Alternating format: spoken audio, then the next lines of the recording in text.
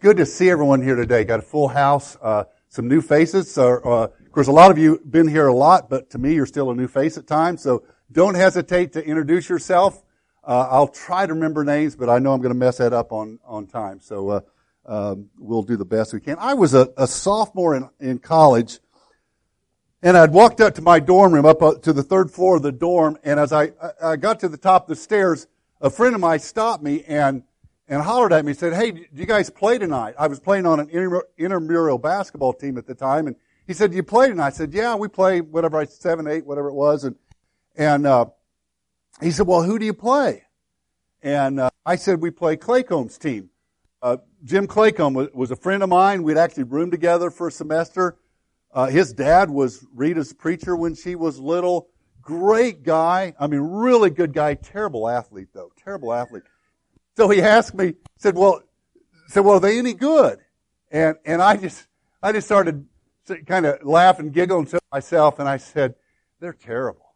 I said, I was talking to Claycomb earlier today, and he was talking about, and he told me that he thought they could beat us. And I said, "There's no way they're going to," and I was on a pretty good team, some good athletes on my team.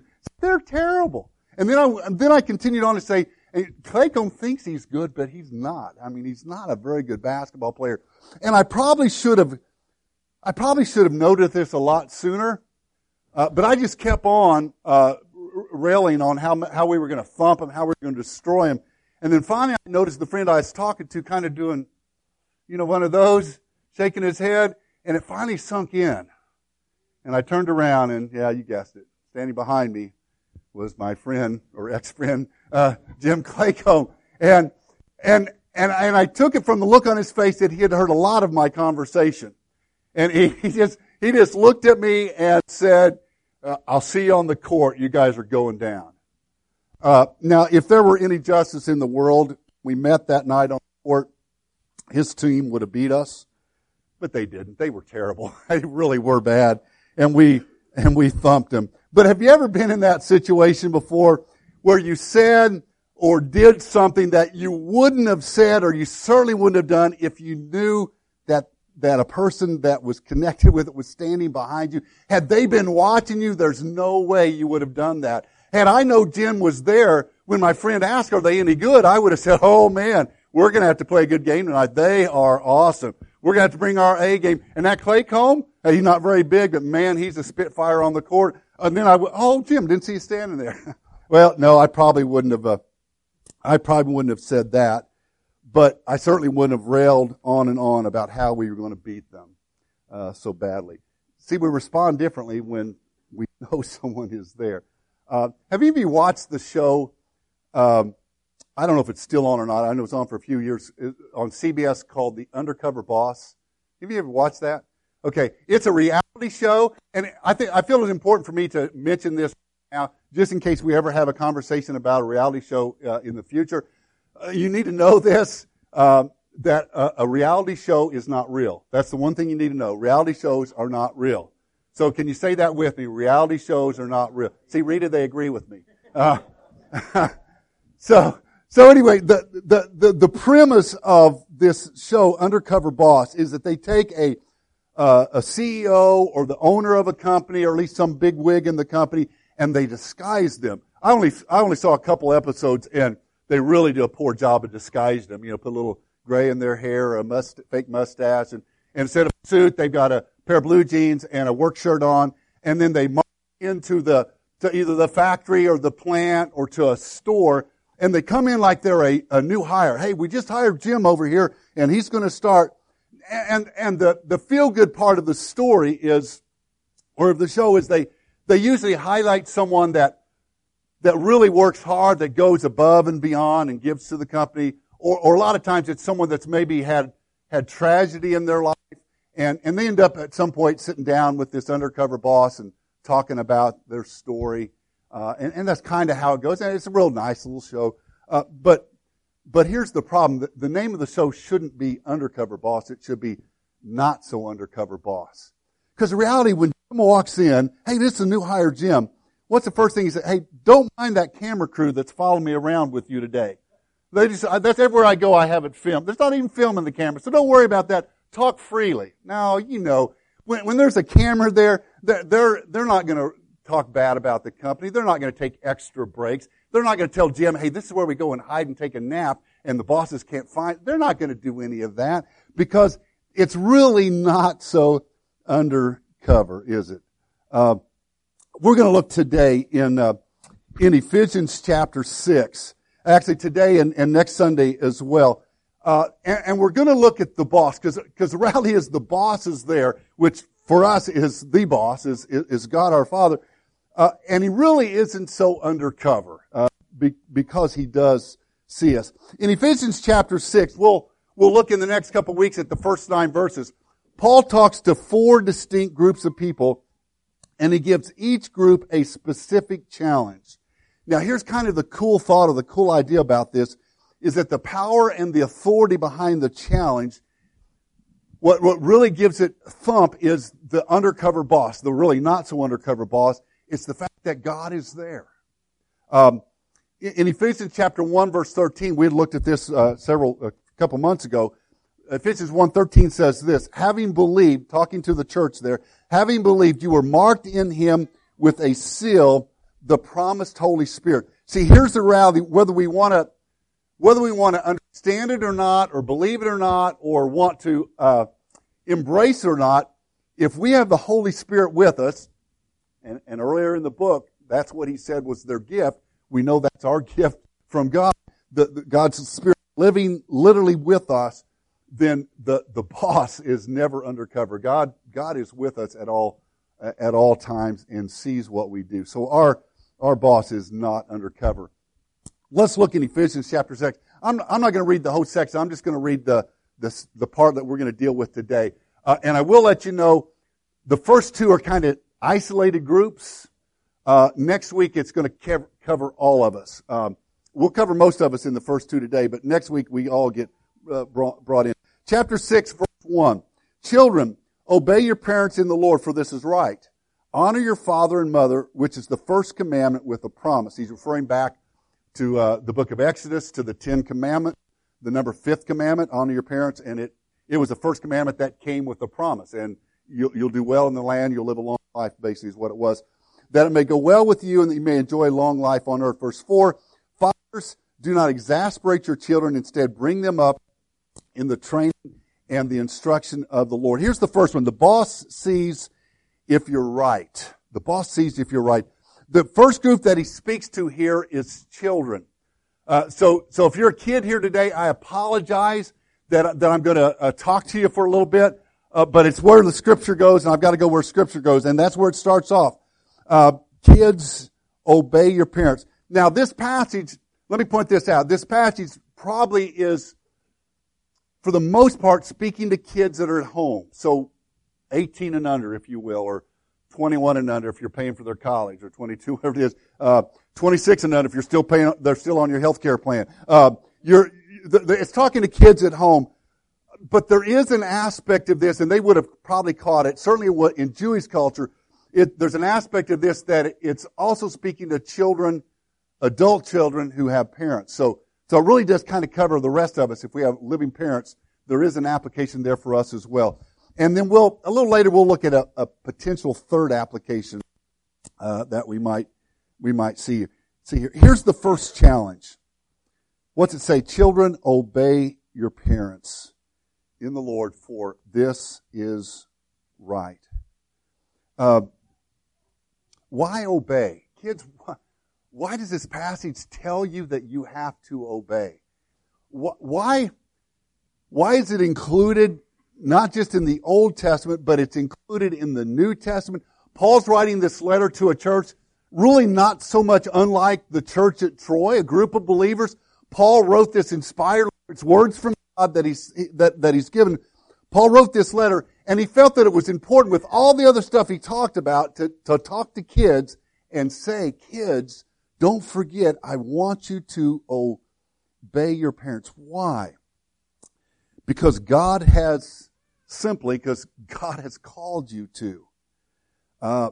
It's his plan, his desire, his purpose, and it is right. A little side note, parents, next time you tell one of your kids, it's probably one of your teenagers, preteens, you tell them to do something and they say, why do I have to do that? If you're tempted to say, and you probably all have done, if you're tempted to say, because I'm your mother, that's why, or because I'm your, instead of doing that, say, well, let's see what the Bible says. And have them open up to Ephesians chapter 6. And let's see what the big guy says. And, oh yeah, right there it says, children, obey. That's why you have to obey me, because the Bible says you do. That's almost dirty pool there, isn't it, guys? But we're called. Why obey? That's God's plan. That's God's order. Now, let me ask this question. Kids, any of your parents discipline you? Are y'all scared to raise your hand? There you go. Yeah. Do you sometimes feel like your parents discipline you too much? Maybe your discipline's a little hard. Anyone? Hey, I'm going to have the... Boy, you got a rough life. How about your wife? Does your wife...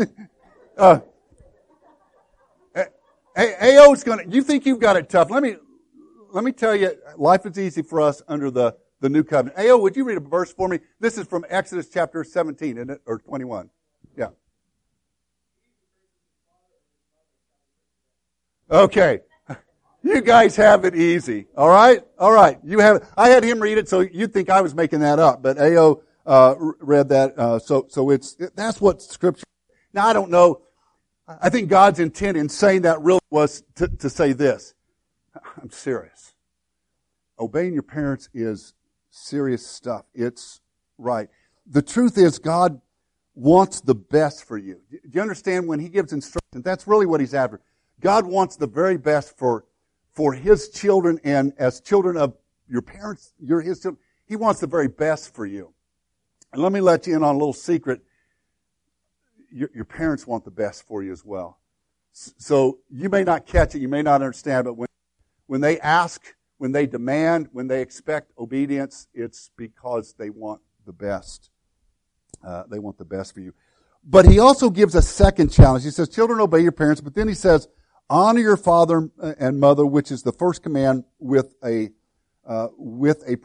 promise. I love how oftentimes in Scripture we see it, really in the Old Testament, but definitely in the New Testament, we see that God calls us not to just give a little bit, but He calls us to give a lot. God doesn't call us to just try a little bit, but give our very best. He always raises the bar from what we might want to do to what He expects of us.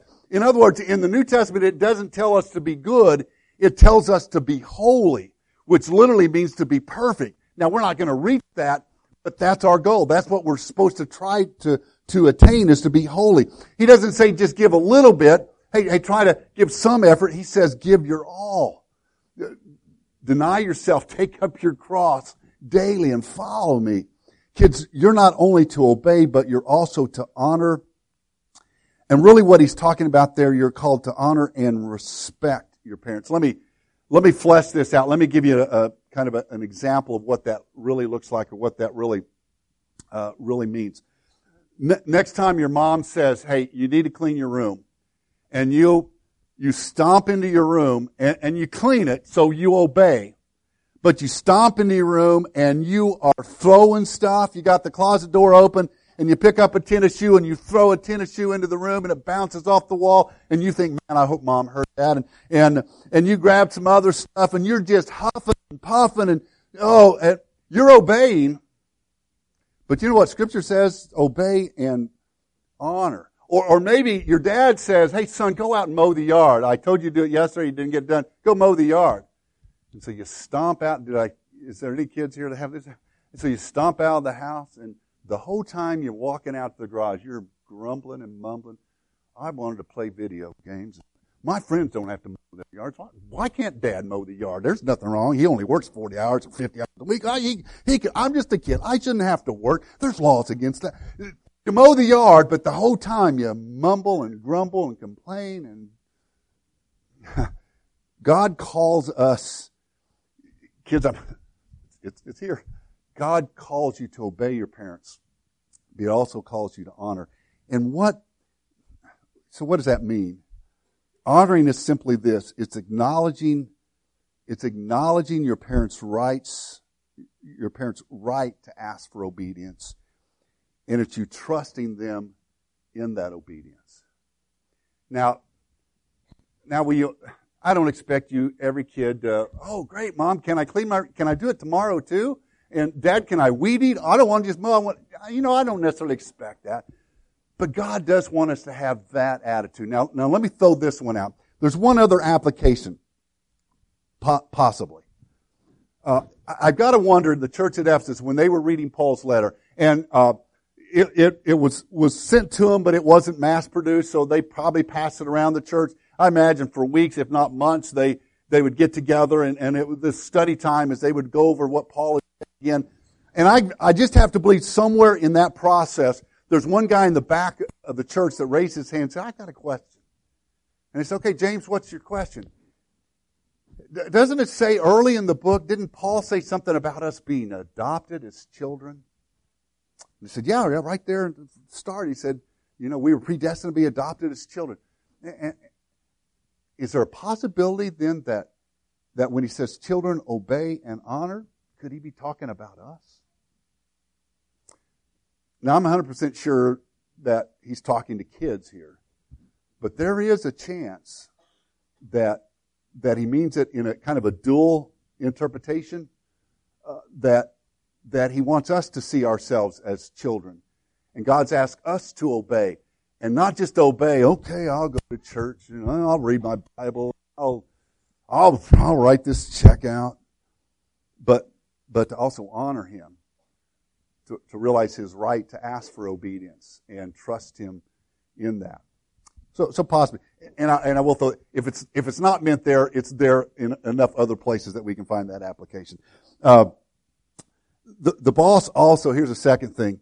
The boss sees if you're in control. Now kids, I've been railing on you a little bit, so do this. Kind of fold your arms and look at your mom and dad. Now do it with honor and obedience and respect here. Look at your mom and dad and say, your turn. Okay. You can do that. Your turn. Because you know what he says next. He says in verse 4, Fathers, do not exasperate your children. Instead, bring them up in the training and the instruction of the Lord. Now, Paul here says father, so he's pointed here. He does say fathers. And the reason he does, it was a cultural thing. As he wrote the letter to that culture, that's how he would address it. That's how they would have wanted it, have understood it.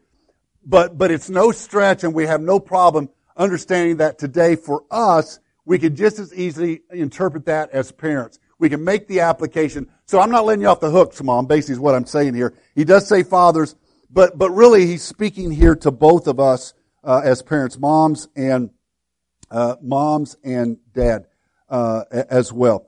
We need to be prepared. The church at Ephesus would have understood this two ways. Now, I don't have this in the notes, but if you want to write it down, two ways. One way, they would have understood it in a uniquely cultural way. When Paul said, do not exasperate your kids, they would have understood it culturally. In Rome, they had a law called patria potestas, which meant the father's power.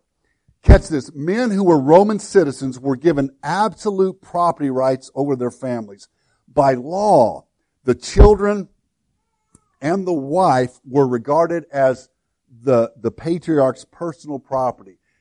That also gives us a little more understanding back in chapter 5 when he talked about wives, respect your husbands, honor your husbands, but it said husbands, love your wives as Christ loved the church. A displeased father, catch this, a displeased father could disown his children, sell them into slavery, or even kill them if he wished.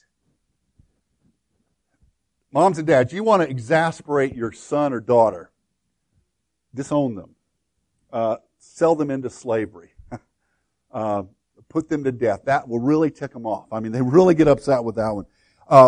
When Paul says here, do not exasperate, they would have understood. Now, it really would have meant almost more to them than it does to us. They would have understood that they were being called to a new set of laws and principles, a higher set of laws and principles. They would realize that now, I don't look to my culture to tell me how to raise my kids. Instead, I look to God to tell me how to be a good parent. Can I get an amen on that? we don't look now, and they would have caught that. They would have said, what? Paul, you're saying that we can't even get them upset with, or we can't exasperate? Paul says, take away your culture and what your culture says and throw that to the side. Look instead to what God says when it comes to raising your children. So they would have understood it in a uniquely cultural way, and they also would have understood it, as we do, in a very practical way, a uniquely practical way. It still would have blown their mind when Paul said, do not exasperate. What it literally means in Greek is not to push to anger. Don't push kids to anger. Paul said this to the church at Colossae, kind of the same thing. They would have realized it culturally. Man, Paul, you're really saying something that changes our thinking here. In Colossians chapter 3, verse 21, Paul says, fathers, do not embitter your children, or they will become discouraged. Now remember, they came from a culture that gave them total control over their kids. They could disown them, they could sell them, they could put them to death. And now Paul's saying that you have to choose differently. You can't exasperate them. You can't cause them anger unduly. He says, now you're covered by the grace of Jesus.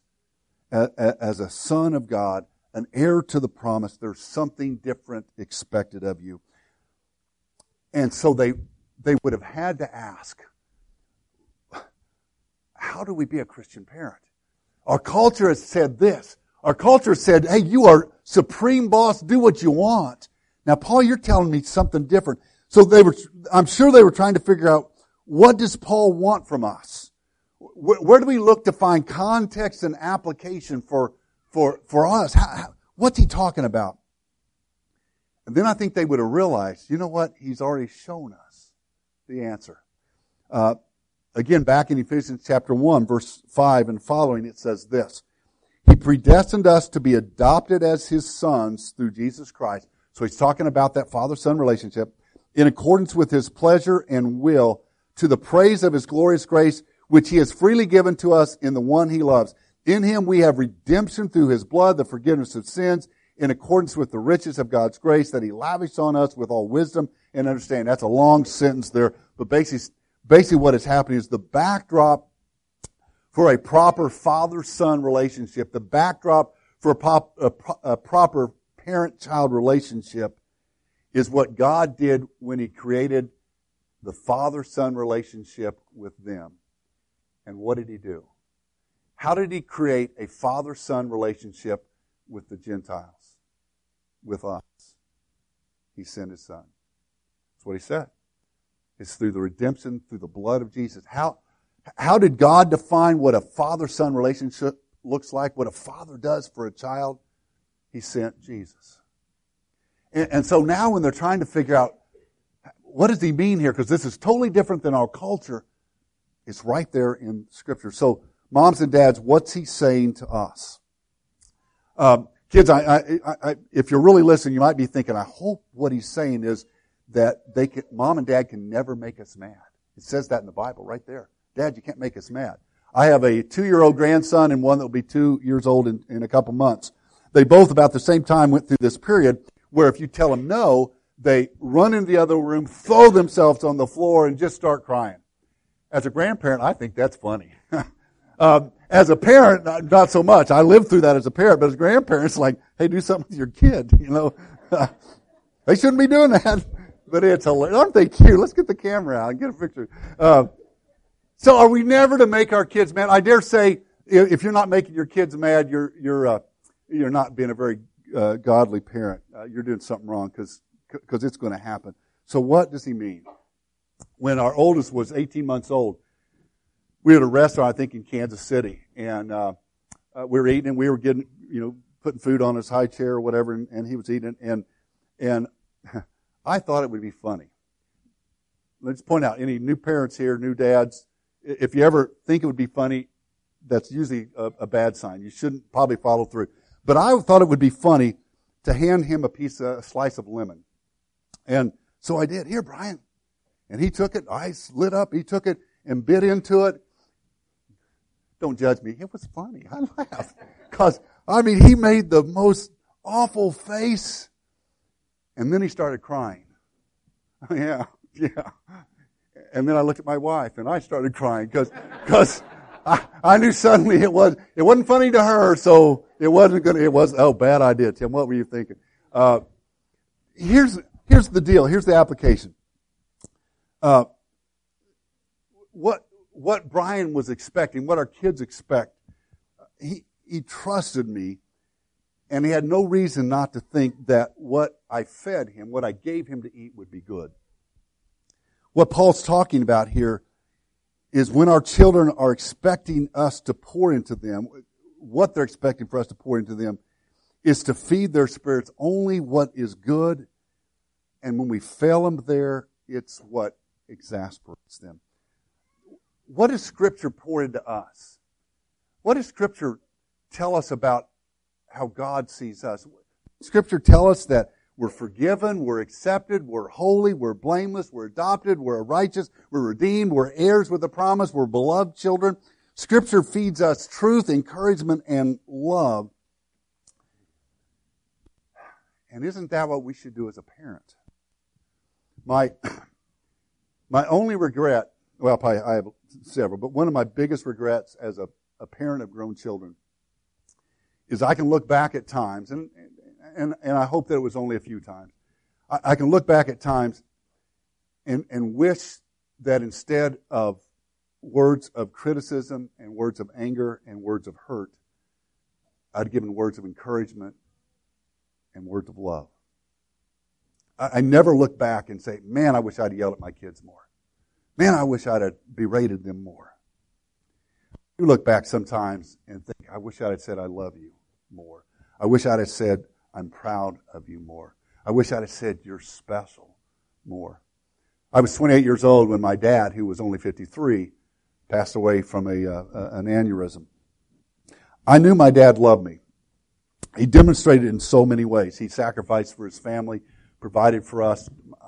I never doubted for a moment that my dad loved me. But I never heard him say the words. Never heard him say the words. I knew my dad was proud of me. I'm confident of it. My mom said later on that, boy, your dad was proud of you doing this and that.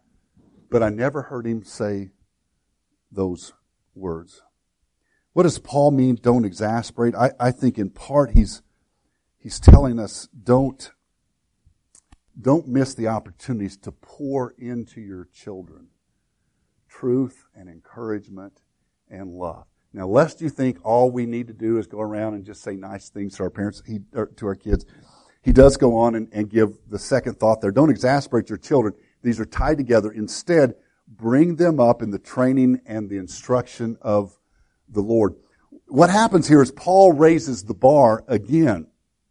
See, we're commissioned to not just love and encourage and speak positive things. We're commanded here to bring them up in the Lord.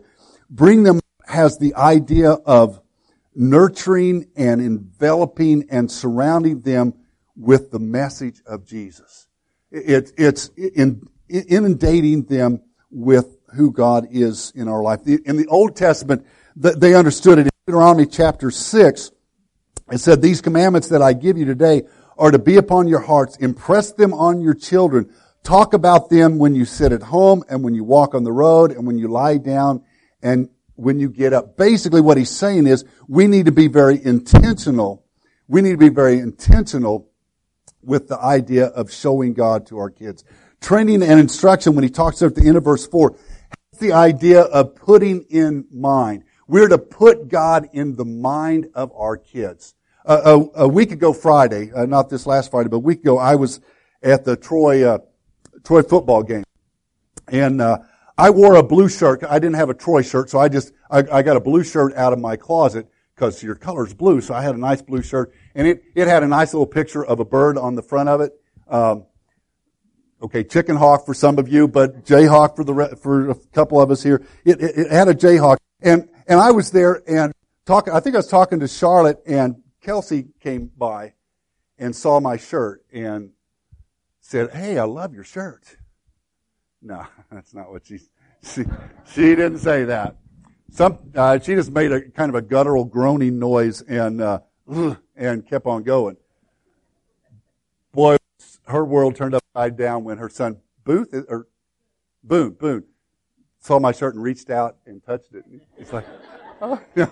She slapped his hand and No, she didn't. I think it did bother her. But so a little later on, I was talking to Charlotte, and she said, yeah, when Kelsey was just a little baby in a stroller, if she saw someone with a Jayhawk on, she'd just start making noises like, ooh, ooh, ooh. And so when Kelsey came by a little bit later, I said, Kelsey, did you do that? When you saw... And she pointed to her dad, Barry, and he said, well, it's his fault. He's the one that made me a K-State fan. That's really what Paul is saying. Not to be a K-State fan, don't misunderstand me there. What Paul really is saying there is that we're to impress on our kids, and it's okay to impress our favorite teams. No problems there. But we're to impress the Lord on our kids. That's what instruction is talking about. Training and instruction is to surround them with His mercy and His grace, and make sure they understand that. Are we in control? We're to be in control of pouring into our kids' life truth, encouragement, love, surrounding them and modeling them the doctrine of Jesus. There is nothing more important that you can do as a parent. There's nothing you can do that's more important as a parent than to show them Christ. And that's what Paul really means when he says, don't exasperate your kids. Instead, bring them up. I'll close with this. Ron Davis tells this story. And hopefully we as parents, we as dads, we as moms can have this truth be a part of our lives. Ron Davis tells a story about David Kraft. David was a big guy. He was 6'2", 200 pounds, former football player, 200 pounds, all muscle. He went to seminary after he got out of college, but ended up working for the Fellowship of Christian Athletes because of his ties with athletes and was just a great minister doing that. But when he was 32 years old, he was diagnosed with cancer. The cancer ravaged his body very quickly, and he went from being 200 pounds rock solid muscle down to 80 pounds. When his life was almost at the end, and it was clear that he was soon to go home with the Lord, he asked that his father come into his room. And his dad came in, and he looked at his dad and said, Dad, do you remember when I was a little boy how you used to hold me close in your arm and you'd hold me to your chest? And his dad nodded his head. And then David said, do you think, Dad, you could do that one more time, one last time? Again, his dad nodded his head, and he reached down on the bed and picked up David, all 80 pounds of him, and he held him close in his arms, face to face, eye to eye, and said tears were running down both of their cheeks when his son said to him, Dad, I just want to thank you for building the kind of character in my life that enables me to handle a situation like this. Boy, I hope that we're the kind of parent that builds into our kids, that pours into our kids that kind of truth. Would you bow for me in prayer? Father, we thank you this morning that you speak truth into our life. And here in Ephesians, you challenge us and call us to serve you. You challenge specific groups. You challenge us as children, certainly children in the home, to obey and honor parents, but really that applies to all of us, and even applies to us as your child to love, obey, and honor you. Father, you challenge us as parents, as mom and dads, to live in a unique and honest way the love that you've given us. You modeled it through giving your son Jesus for us, and we're to model that with our kids. Father, bless us. Give us strength to be obedient and honor you in our life. Father, give us wisdom as moms and dads to train up our kids and instruct them, to bring them up in you. We ask this in Jesus' name. If you're here this morning and you need prayer, maybe you just need encouragement, if you'd like us to do that publicly, we'd love to have you come forward and pray for you, gather some elders around and just lift you up. If maybe you're here today and you need to recommit yourself to being a better child, or maybe you need to recommit yourself to being a better mom and a better dad, better set of parents, we'd invite you to come up. We'd definitely love to pray for you and encourage you. Maybe you don't know the Lord in a personal way. If you don't, we'd invite you to come today.